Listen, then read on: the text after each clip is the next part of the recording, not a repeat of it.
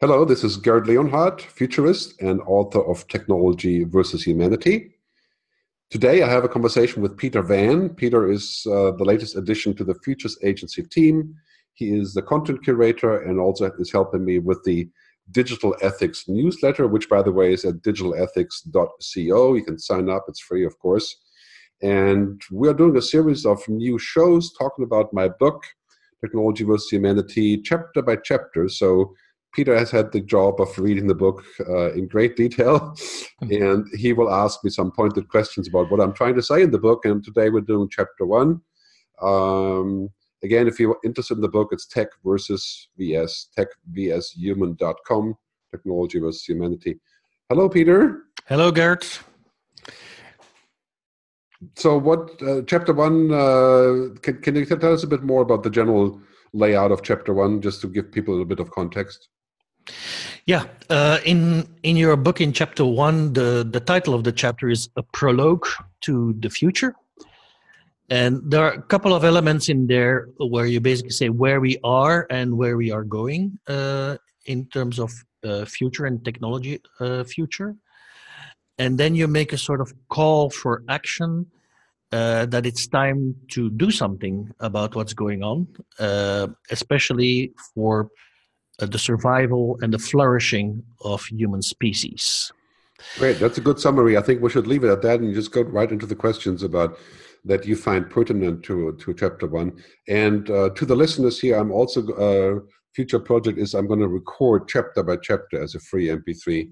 So you can look for that also on the website. It's coming out. But first of all, you've got to buy 1,000 copies of the book just right away. Just kidding. So Peter, let's get going.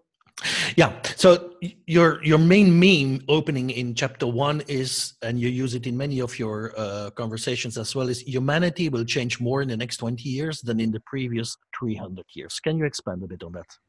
Yeah, I mean, I get this question all the time. It sounds kind of like hyperbole or, stuff, so California stuff. But basically, what's happening is that all the changes of technology 300 years ago, Industrial Revolution, the atomic bomb and the internet and telephone and so on, they were all outside of us. They didn't change us as a human. They changed our behavior like television, but not like we have today. Our behavior is totally impacted by social media, by smartphones. Very soon we have augmented virtual reality. So we're going to think different, we're going to see different, we're going to hear different, like language translation, right? And very soon we can go inside of our body and change that too. So we can change our genetic makeup, we can change our biome, which we're already experimenting with. We can have prostheses, we can become cyborgs, right? So this is why I'm saying the next 20 years it will change us as a human. That's completely different than changes outside of us, like, having a fancy telephone or so. So this is why I'm thinking, like, the changes are all coming together. They're exponential, they're combinatorial. So basically all of the advances of science, whether it's nanotechnology or AI or deep learning, they're all coming together now, right? They're creating new products, new possibilities, and of course, entirely new challenges as well. Yeah, I like the dimension of behavior, change of behavior. It's like we are entering a second phase of what Douglas Rushkoff at the time wrote, program or be programmed. Mm-hmm. It looks like being sucked into this whole online world where you get recommendations. And so those big organizations are on purpose, intentionally trying to reprogram our behavior. Yeah, I mean, they are, let's put it this way, intention or not, I mean, really what they're working on is influencing us and changing us so that we can fit their setup better, right? Mm-hmm. So now if you have anything interesting to share, you won't tell anyone, you'll put it on Instagram, right? Mm-hmm. And it seems like every conversation that we're having with people must be mediated by somebody. It's like, if it's not mediated, it's not worthy. Douglas talks in his new book, Team Human. I think he talks a lot about these things. And we're on the same agenda there, which, by the way, I recommend very much you look at Douglas's book, Team Human, in that context. But I think this is really important that, inadvertently or by design, we're moving to a world that is essentially sort of remote controlled by a lot of these large platforms and what they allow us to do. And then we forget what we can do without them because, we're lazy, convenience, and so on, Your book was published, I think, in 2016. And I noticed that a couple of the memes in the book are now being taken up by people like Tim O'Reilly in a recent article that was labeled Gradually Then Suddenly. I found this theme, Gradually Then Suddenly, in your first chapter of your book of 2016 already. So what do you mean with the gradually then suddenly? Yeah, I think a lot of the memes are kind of universal thinking that are cruising around the internet in various incarnations. Mm-hmm. So I'm quite happy about that. I wrote a book I don't know, 7 or 8 years ago called From Ego to Eco. And then as I was writing, there was another guy, Otto Scharmer, who published a book with the title From Ego to Eco. Yes, so there's lots of overlap here, and I'm happy about that. I think Gradually Then Suddenly is taken from Hemingway, of course, from a character named Mark in one of his books, who answers the question, how does a man get broke gradually, then suddenly?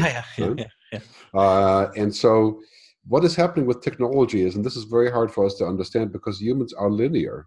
We are working day by day, hour by hour. We don't exponentially grow. We don't exponentially change. It's a process. Right? Mm-hmm. While technology leaps.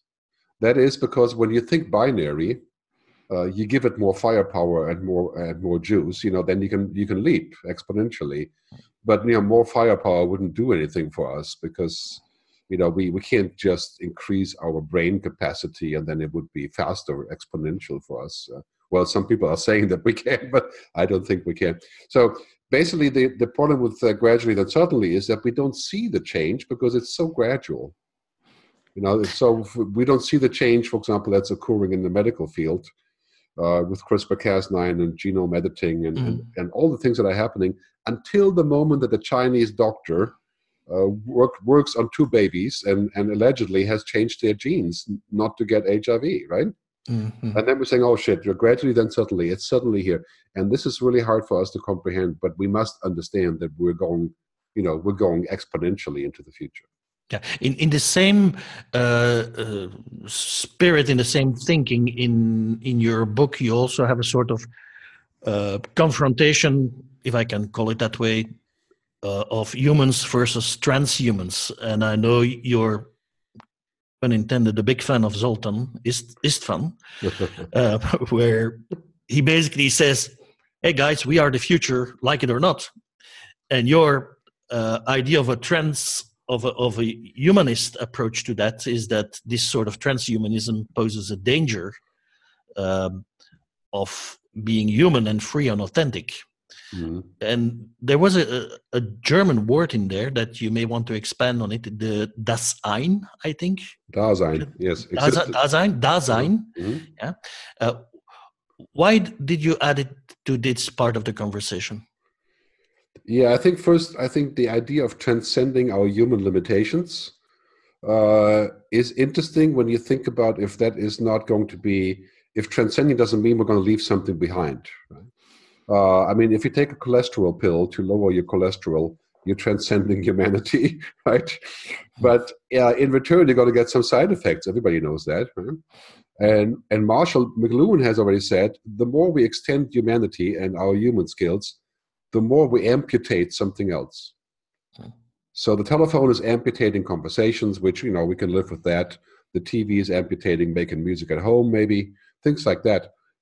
Some of that we can live with.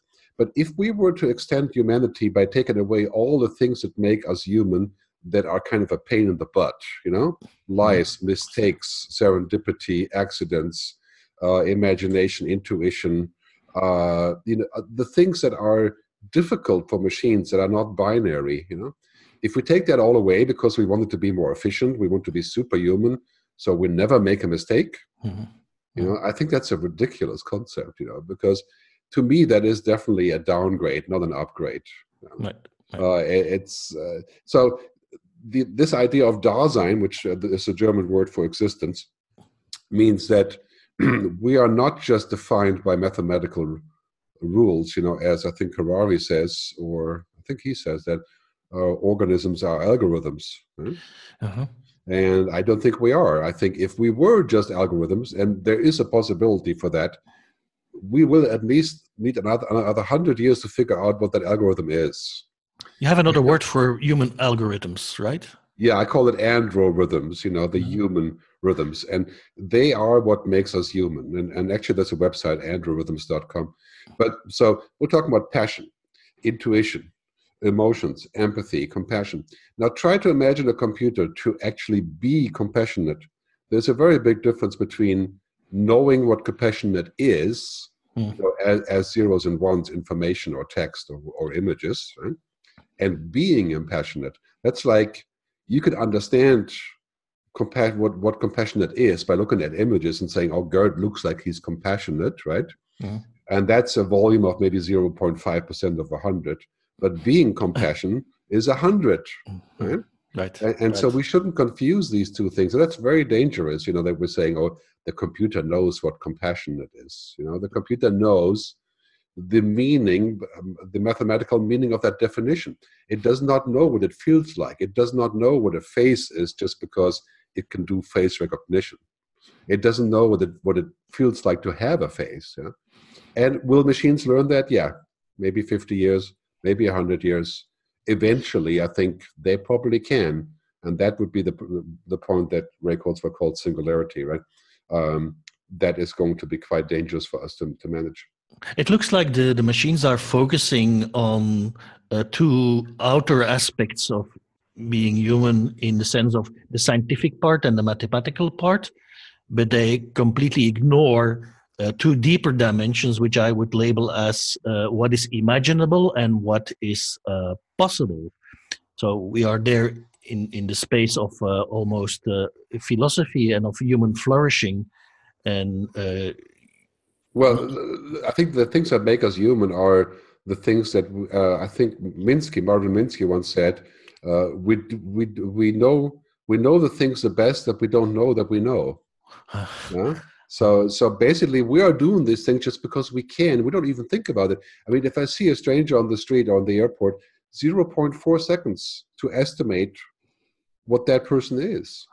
And because we're receiving transmissions on 1,000 channels, we don't just get zeros and ones, and I always like to say machines are binary and we are multinary. And when machines switch to quantum computing, they may be able to have multinary information, for example, which includes things like what's called the intractable problem. So a computer will not find an objective solution to 2 or 3 data points that are constantly changing, because as it's found the solution, the other point has changed and it has to start again. And the human can easily say, you know what, ignore this, here's my decision. Right? And machines can't do that. Machines can't do accidents and mistakes and misunderstandings and wishes and, mystery, right? I mean, if it was up to machines, there would be no mystery. And what's life without mystery? It's interesting. It's not the sort of narrative that one usually hears from speakers coming from Silicon Valley. In your book, you also highlight that Europe has a big opportunity here. What's the opportunity? Well, I think Europe is an amazing, would say, state, United States of Europe, that has the tradition of the thinking and the collective human thinking. I mean, most people in Europe are humanists. Right? And they're not technologists. They're not Silicon Valley utopians in that sense. And this is all, of course, also a problem. Makes us slower. We think about the past and the present and a little bit about the future. And Americans think only about the future. The past gets burned. So we're in a good position because we understand what it means to be human. Like if you go to Portugal and you say, you know what, transcending humanity, uploading my brain to the internet, most people will shake their head in disbelief. Longevity, living forever, the end of dying. Yeah, that sounds all very positive, but most people in Europe would say that's ridiculous, right? So we have an interesting proposition there. I think Europe could be the place where technology and humanity can converge, and where we can build a system that takes care of both, embrace technology but don't become it, as I say in the book. While America is hopelessly stuck in the capitalist loop, it will do whatever it takes to make money. And China is it's basically a neo-capitalist state. that does the same thing, except for the state does it, not the VCs. Well, now the VCs do it as well. Not saying anything bad about China. I admire many things about China, but anyway. So I think this is why Europe has such a good position. But we have to come together and create a framework, what I call the Digital Ethics Council, right? To say, okay, what is right and what is wrong on the top level issues, not of the minor issues. That would be too granular. But the top level issues, how do we define our future? What do we want to be? That's a tough question. What do we want to be? I'll ask you a last question just to get you going and maybe going overboard. Who is Ray Kurzweil? Yeah, Ray, of course, is the chief scientist for Google, the inventor of the Kurzweil piano and maybe 50 other things that he has invented. I think his first book was How to Make a Human, or his last book. Anyway, he started with the whole singularity discussion, and Ray is essentially proposing that we upload our brain, that we become one with the machine. Right. So the singularity, transhumanism. And, Ray's an extremely bright guy. I love his work. I read all his books. I look at his video. But it's a freezing kind of thought that we would sell out to be superhuman. We would sell out everything else that makes us human just so that we can live to be 150. I think it's a chilling conversation to have, to say that we're not enough and we have to keep up with the machines. So therefore, I'm going to need arms and legs that are 100 times better than what I have. So I cut them off and I get new ones. All these things are a little bit like principal ideas, probably not totally incorrect, that we can improve ourselves, but in the extreme, it's dehumanizing. And so I very much like the word unfreezing, unfrozen. I think you probably can do something with that. I don't know who said it, that music is like a frozen architecture or something along those lines. And it seems to me, and especially in this chapter 1, that you are offering an unfreezing opportunity, an unfreezing way of thinking about this future, unfreezing the thinking of people like Istvan and Ray Kurzweil. Yeah, I think, it's good that these people exist. We need all kinds of people in the future. We need people who want to be, cyborgs and live on the internet and stuff. Yeah, we need those people, but we still need a general societal consensus. And we also need laws and regulations, and we need a social contact that says, alcohol is not illegal, but drinking a bottle of brandy at 9 o'clock in the morning is probably not socially acceptable. And so, yes, we can cure cancer using genomic editing in the future, but it should not be legal to use genomic editing so that I can say, well, my kids really should, have the following attributes, and then I'm just going to program them, and they will be superior in every way. I don't think that should be legal in that sort of return, if you flip the argument, So that gets into, we need a council of wise people like ancient Greece, right? Yes. So you're calling for politicians and policymakers or experts or regulators to step up and to join the debate and the conversation. But do you think they're up to speed to do this? It's like they need some sort of driver's license before we can engage in that conversation. If you look at the interrogation of Zuckerberg in the US, the questions that were asked by the senators were just terrible, so ignorant about what's going on. Yeah, the topic of a driver's license for the future has been popping up in my speeches a lot, and we have now an animation on this very soon.